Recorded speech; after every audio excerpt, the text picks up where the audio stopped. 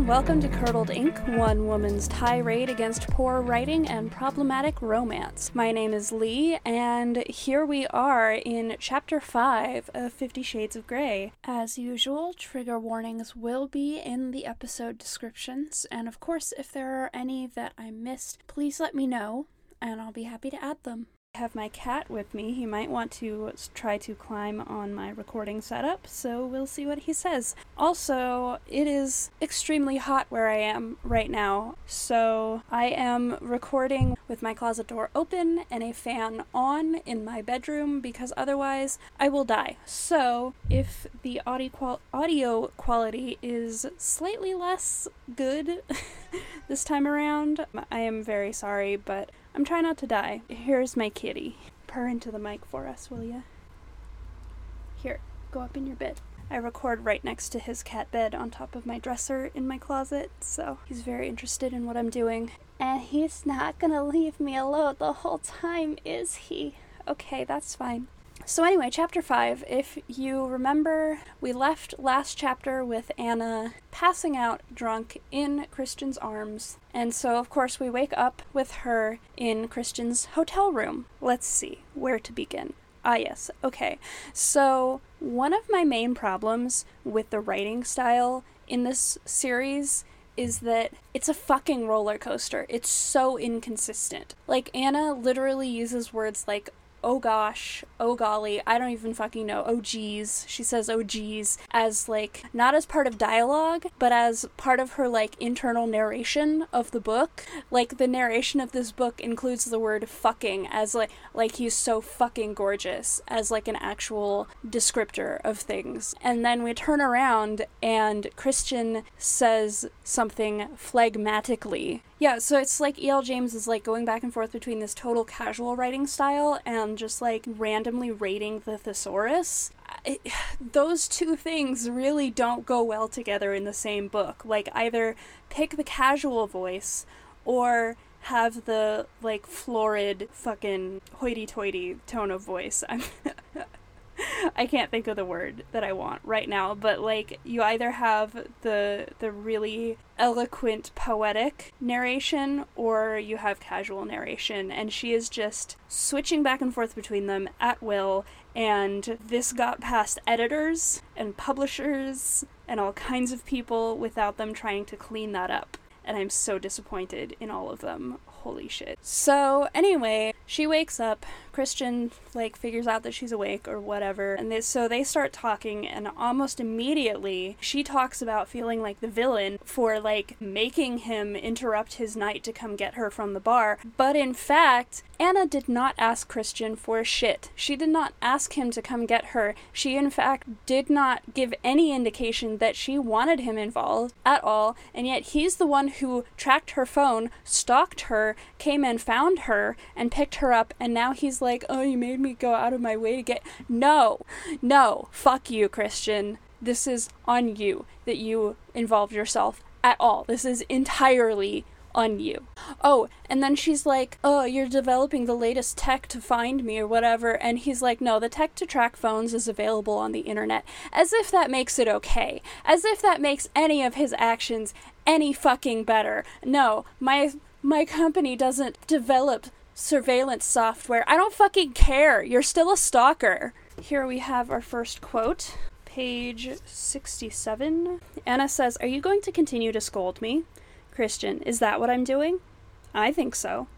You're lucky I'm just scolding you. What do you mean? Well, if you were mine, you wouldn't be able to sit down for a week after the stunt you pulled yesterday.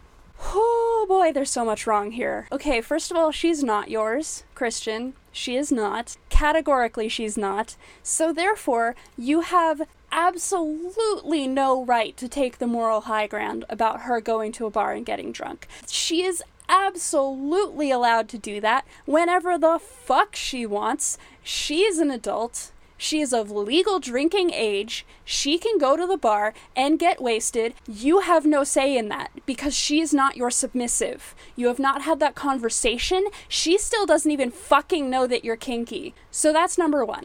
Number two, she doesn't know that you're kinky.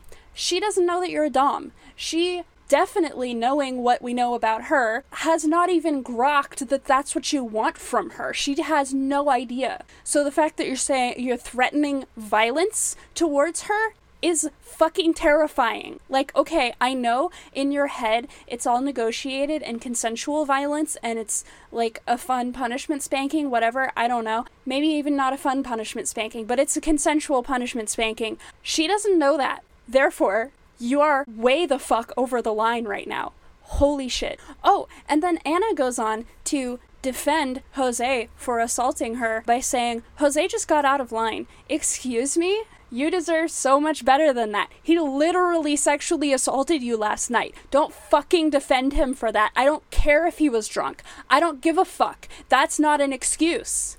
That is not an excuse. What he did was still wrong, and you have no reason to defend him. And like, holy shit, E.L. James, are you okay? Like, is this okay in your life? Are you just like laughing off dudes who non-consensually kiss you and like grab you and shit? Because don't do that. That's not, like, you have a right to defend yourself. Like, don't let that shit go by. And then Christian walks out of the room to go take a shower, and Anna spends a good paragraph being confused about the feeling of being turned on, and just like very, very vaguely describing like heat in places and tingling and desire. Is this desire? Is this what it feels like? And like, honey, the way you have been describing yourself so far seems pretty clear to me that you're not asexual, that you do in fact experience sexual attraction. You are, 22 years old? Something in that area? You're telling me you've never been turned on before? You really don't know what that feels like. Alright, E.L. James. I just can't with this writing. I just can't. So then she's like sitting there thinking about how Christian says, well, if you were mine, blah, blah, blah, and she wants to be his. She's like conceptualizing him as a white knight swooping in to rescue her from the bar last night. It's like, sweetheart, that's not what happened. He stalked you. He picked you up from the bar, yes, against your will. He's treated you like shit pretty much the entire time you've known each other. He is so far from a white knight. And again, E.L. James, if this is what you consider white knight behavior, are you okay? Because it doesn't seem like you're okay. Oh, yeah, speaking of, hey, is E.L. James okay? So then Anna goes to shower, and she's trying to figure out if Christian wants her. Yes, of course he does. Spoilers. And her subconscious is like, well, since you've spent the night in his hotel room, and he didn't touch you, read assault you when you were passed out drunk, the obvious conclusion is that he finds you repulsive and doesn't want you at all. Let's just take a moment and stop there and think about that for a second. You were quite literally blackout drunk last night. You quite literally passed out in his arms. He took you back to his hotel room. He did not take advantage of you. He did not rape you, because that's what it would have been at that point. She could not have consented at that point. So if he had done anything to her, it would have been assault. It would have been rape. I want to make that absolutely clear. She is saying that because Christian Grey did not rape her, he must not find her attractive. He must not want to keep dating her. Like, how fucked up is that girl?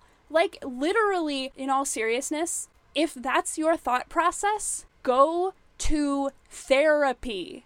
I am not joking. I am not being hyperbolic. You need therapy. That is an incredibly warped perspective that speaks to deeply, deeply harmful self-esteem issues. If that's you, if you think that someone raping you would be a compliment, you need professional help, because that mindset is going to put you in so much danger in your life. It's going to open you up to so many abusive situations where you need to be standing up for yourself and setting boundaries. I'm not even, I can't even make a joke or go on a rant about this right now. Like, that's horrifying to me. That is absolutely horrifying that this author would be familiar enough with that mindset to put it in her character's head. not even as a story of Anna overcoming her debilitating self-esteem issues and mental health issues, but just like as the beginning of a romance. That's horrifying.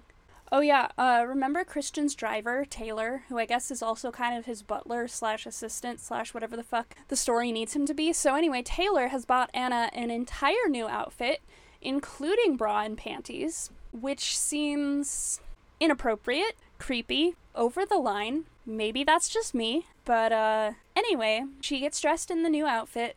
Whatever, of course it fits perfectly, again, creepy. And Christian is, of course, annoyed that she didn't completely dry her hair after showering, which, again, no, she's not your sub. You're not allowed to get angry at her for that, because she doesn't have to do shit that you want her to do. She is not your submissive. She's not. That's not how it works. So Christian has ordered like a shit ton of room service for breakfast. This is the first time we encounter his attitude about food, which I will talk more about a little bit later on in this chapter, but I just want to bring it up now because it's kind of an ongoing theme of Christian and Anna and food. There is some trauma around food that Christian has, and he has clearly not dealt with it at all beyond taking it out on his submissives, and by extension Anna, because he is treating her like his submissive without ever having the conversation about it first. But anyway, yeah, there's going to be a discussion about food and kind of an unhealthy relationship to food. So anyway, in the meantime, Anna tries to offer to pay Christian back for the clothes, which of course he refuses, which is kind of setting up a huge imbalance in the relationship already, that he's just dumping all of this money on her. And like, okay, here's my perspective, having been in the past the person in the relationship who is financially better off, and now being in a situation where finances are a little bit tighter. I don't mind, like, spoiling my partner when I can. I don't mind getting spoiled when my partner can. Like, I don't think spending a large amount of money on your partner, if you are in a position to do that, is inherently a bad thing. I think it's way too fucking early in the relationship to be doing that. Remember, they have been on one singular date. And also, if you're going to be spending vast quantities of money on your partner without anything in return, there needs to be a conversation about that. Because, let's face it, we all have to survive under capitalism. We live in a capitalist society, therefore, money is power. And if you have most of the money in a relationship, that gives you a lot of power. You know, even if it's not overtly a findom or a sugar daddy type of situation, it's still power. Implicit, explicit, whatever, it's power. And it can cause a lot of problems later on in the relationship if you're not kinda on the same page about money. I just feel like that needs to be a conversation, and especially if you're like spending amounts of money that your partner is not comfortable with, that also needs to be a conversation, because I mean, the way that Christian spends money on Anna, it's kind of almost a form of manipulation, where he's like, I am going to get you these things, and you are going to use them, you're going to wear the clothes that I buy you, you're going to have these books that I bought you, whatever, and it really is a way for him to control her, which is not good. Also, like, you know, a lot of truly abusive situations, the victim is, I'm not sure if victim is like the politically correct term or not, but I can't think of a better term right now, so I'm sorry, but the receiver of the abuse, the victim, is stuck in that situation because their partner has all the money, has made it that way deliberately, and so that they cannot get the funds together to move out to escape that situation. So anyway, yikes. Oh yeah, so this one won't be as funny to people who are not familiar with the geography of Seattle and Washington State more generally, but it's very, very clear that this author has not done enough research about the geography of Seattle, because Anna mentions moving into an apartment in the Pike Market District. You mean downtown? Because nobody fucking calls it the Pike Market District. And it's not even Pike Market, it's Pike Place Market. Thank you. Anyway, downtown. she's moving downtown. Christian mentions that he also lives near downtown, which, I don't know, bro. That's not typically where the rich people live in Seattle. But, sure, dude, whatever. I don't know, I guess, like, Belltown is gentrifying and places around downtown are gentrifying, but I don't think Christian would be living downtown. I think he'd be living somewhere else. But whatever. So he asks if Anna has applied to work at his company, which, again, not the best idea to have your partner as also your boss, and in this case, not just your boss, but the fucking CEO. Once again, that is a huge fucking power imbalance, and like, not even the fun kind. The kind that can very easily lead to trapping you into an abusive situation. And so he's like, have you applied to work at my company? And then immediately switches into flirt mode because E.L. James does not know how to write natural flows of conversation. So that's fun. Oh shit! This is where we first hear about the contract. When he says, I'm not going to touch you until I have your written consent.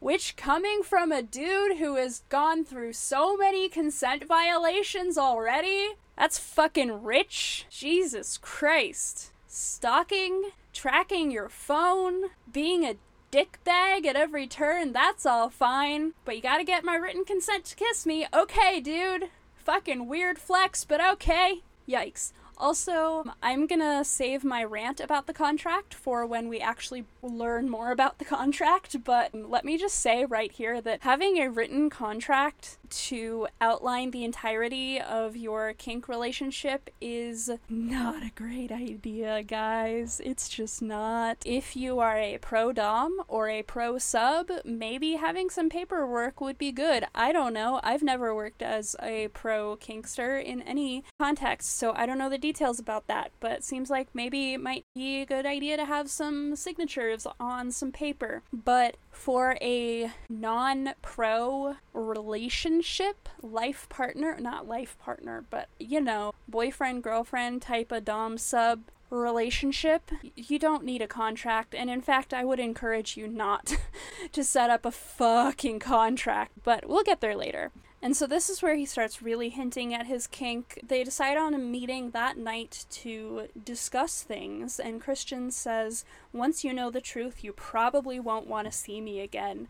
First of all, that's not how to come out, like, that's not how to preface saying something to a new partner that you're kind of nervous about, because as Anna does, she immediately builds it up in her mind of like, oh shit, is he like trafficking children to work in like diamond mines? Is he, you know, like, is he some horrible criminal? Is he a mob boss? Like, that's where her mind immediately goes. She makes it so much worse in her head than it actually is, which you don't need to be putting someone through that. And in fact, the best way to get a good reaction when you tell someone something that you're kind of nervous about is to like set it up to be no big thing, even like set it up to be a positive thing, you know, come at it kind of like, I mean, I don't know, casually maybe if that's your style, but just be like, yeah, so, you know, I'm into some things that not everybody's into. It's not everybody's boat, but I'm kind of kinky, I'm kind of dominant, whatever it is. I feel like it's the same way as, like, disclosing that you're trans or disclosing that you're poly. It's just like, yeah, so here's this thing about me. It's not everybody's cup of tea, and have a discussion, have a conversation about it. And if you're not in a situation where you feel safe enough to have that kind of, you know, to not make it a huge deal, then maybe this relationship isn't right for you. Also, what it speaks to that he's like, you're never gonna want to see me again once you know. He's so fucking ashamed of his kinkiness. Holy shit, dude. Oh my god, like, it almost gives me some sympathy for him. Because, like, come on. Nobody deserves to be that ashamed of who they are, of what they like. Even though it becomes pretty clear later on in the book that his kink is kind of born out of a place of trauma, which, you know, seems to be a relatively common practice or common occurrence among kinksters. And that's valid, and that's fine. But it seems like that is leading him to be like, oh, this is the aftermath of my horrible, traumatic childhood, so it's this terrible, horrible, dark secret about myself, and I can never be proud of it. I can never be open with it. Nobody will like me after they know this horrible, dark, terrible truth about me. It's like, that's not... No. Please go to therapy. Please connect with some other kinksters. Please work through your shame around your kink. I want that for everyone, even fucking Christian Grey. Fine, there, I said it. Anyway, and you know, I could go into like that shame is probably why he's so bad at kink and he hasn't taken the time to understand how to do it properly, but honestly, nah. I don't think it really even needs to be read that deep into. It's just because E.L. James didn't do her fucking research. So anyway, they're making this plan for tonight. They're gonna take his helicopter to Seattle. Anna says, why? Christian, because I can. Fucking asshat.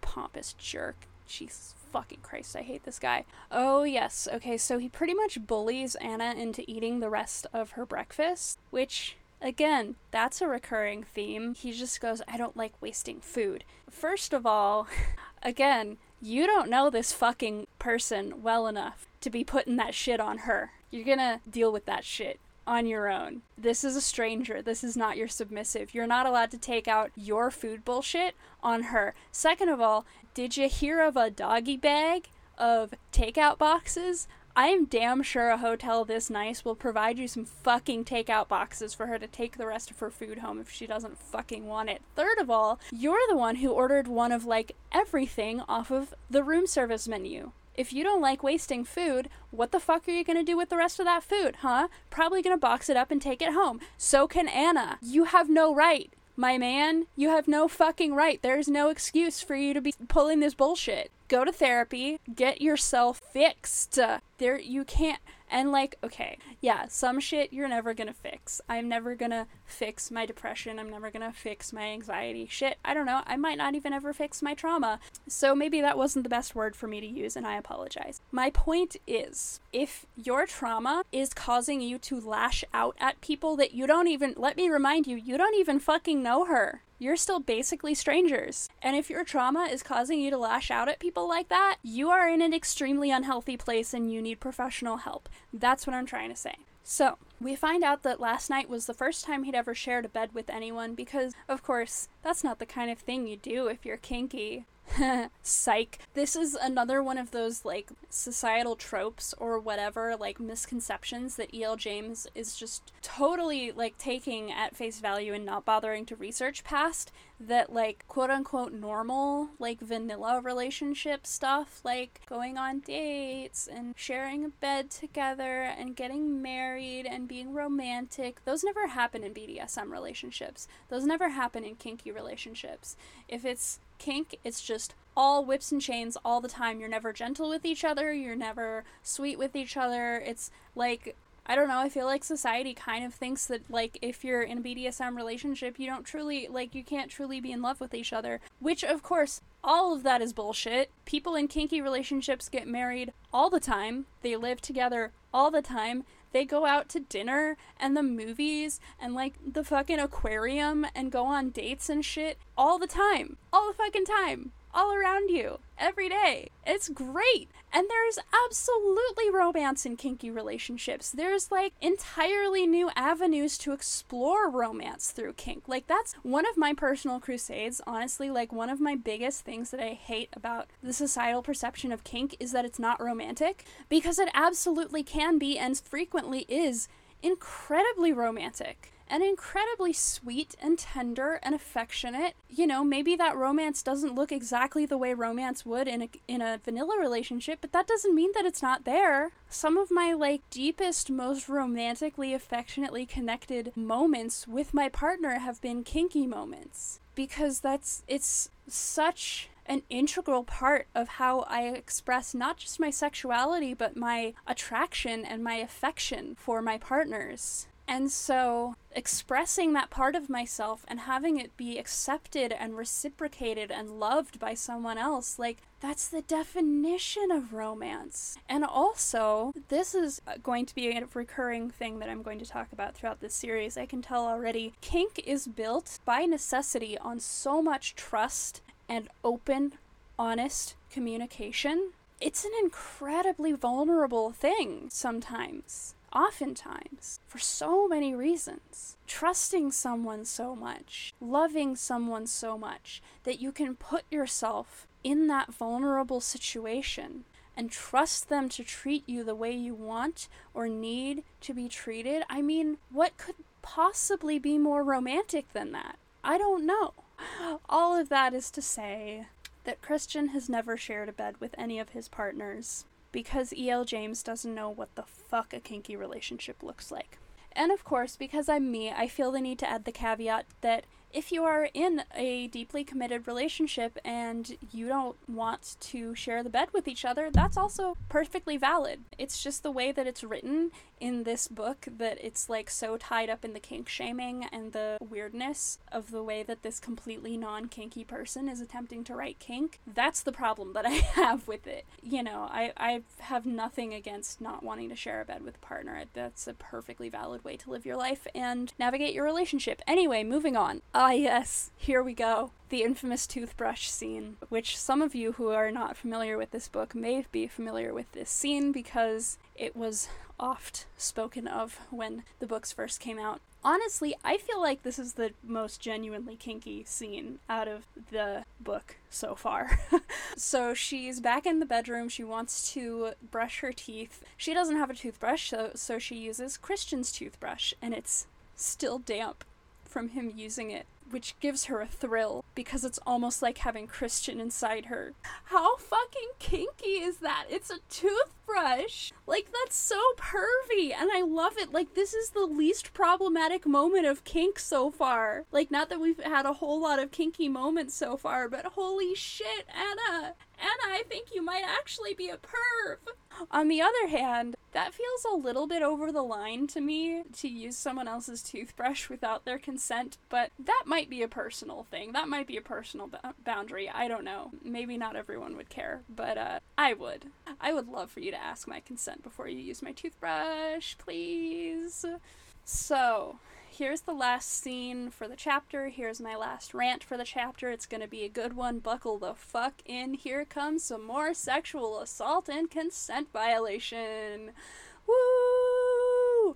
So, in the elevator on the way down from the hotel room, Christian goes, fuck the paperwork, and kisses Anna, which, I don't know, I guess could be hot and passionate and whatever if you wrote it in a certain way, which E.L. James looked at that certain way, turned in the completely opposite direction. Christian restrains Anna's hands, pins her to the wall of the elevator with his hips, and pulls her hair to kiss her, which is hot if you've gotten consent for all of those things. He has not gotten consent for any of those things. And also, they're in an elevator. She is trapped until that elevator stops and the doors open. So if she did not want that kiss in that way, not only is he restraining her, but the environment is restraining her. She has no way to refuse that kiss. That's not okay.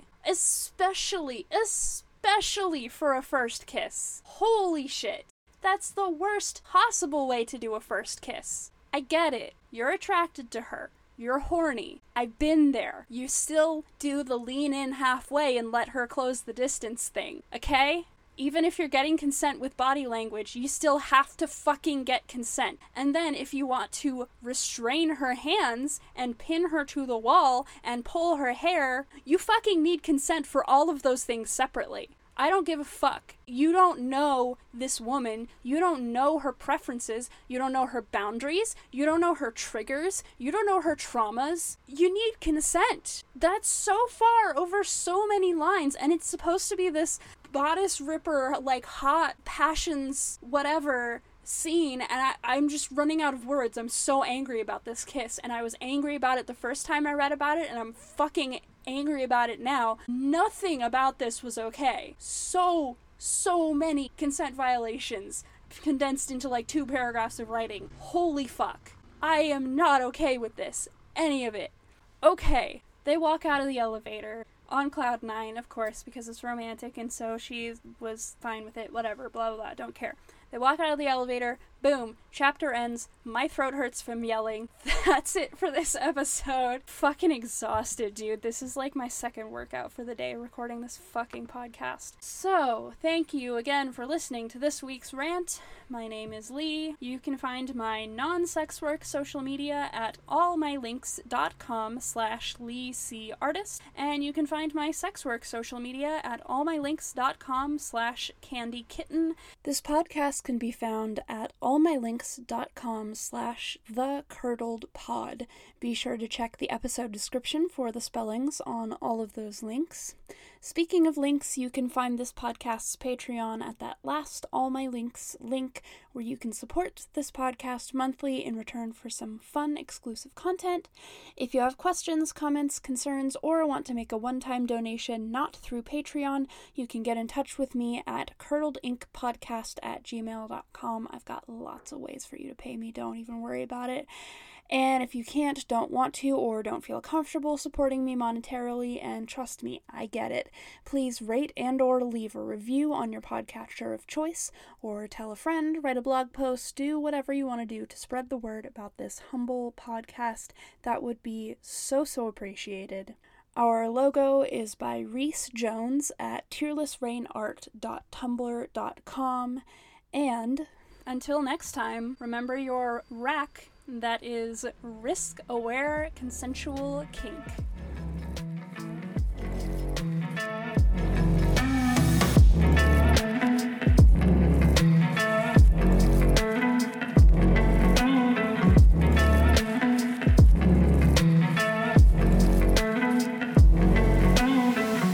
It's like she's going back and forth between like really casual writing and just fucking police sirens. Lordy. Oh yeah, my window's also open, so I'm just like breaking all of the podcast audio rules today. Oh well. She never asked him for shit. Here comes Cat. Oh boy, can he do it? Come on down. You got it. Come on. You can do it. Yeah. Oh, good boy. Thank you for being so respectful of my recording equipment. That's so nice of you. And we're back. I had to take a break to calm down, tie my hair up. It is hot as fuck in here. Okay. Water break. I'm gonna go sit in front of a fan with some iced tea or something.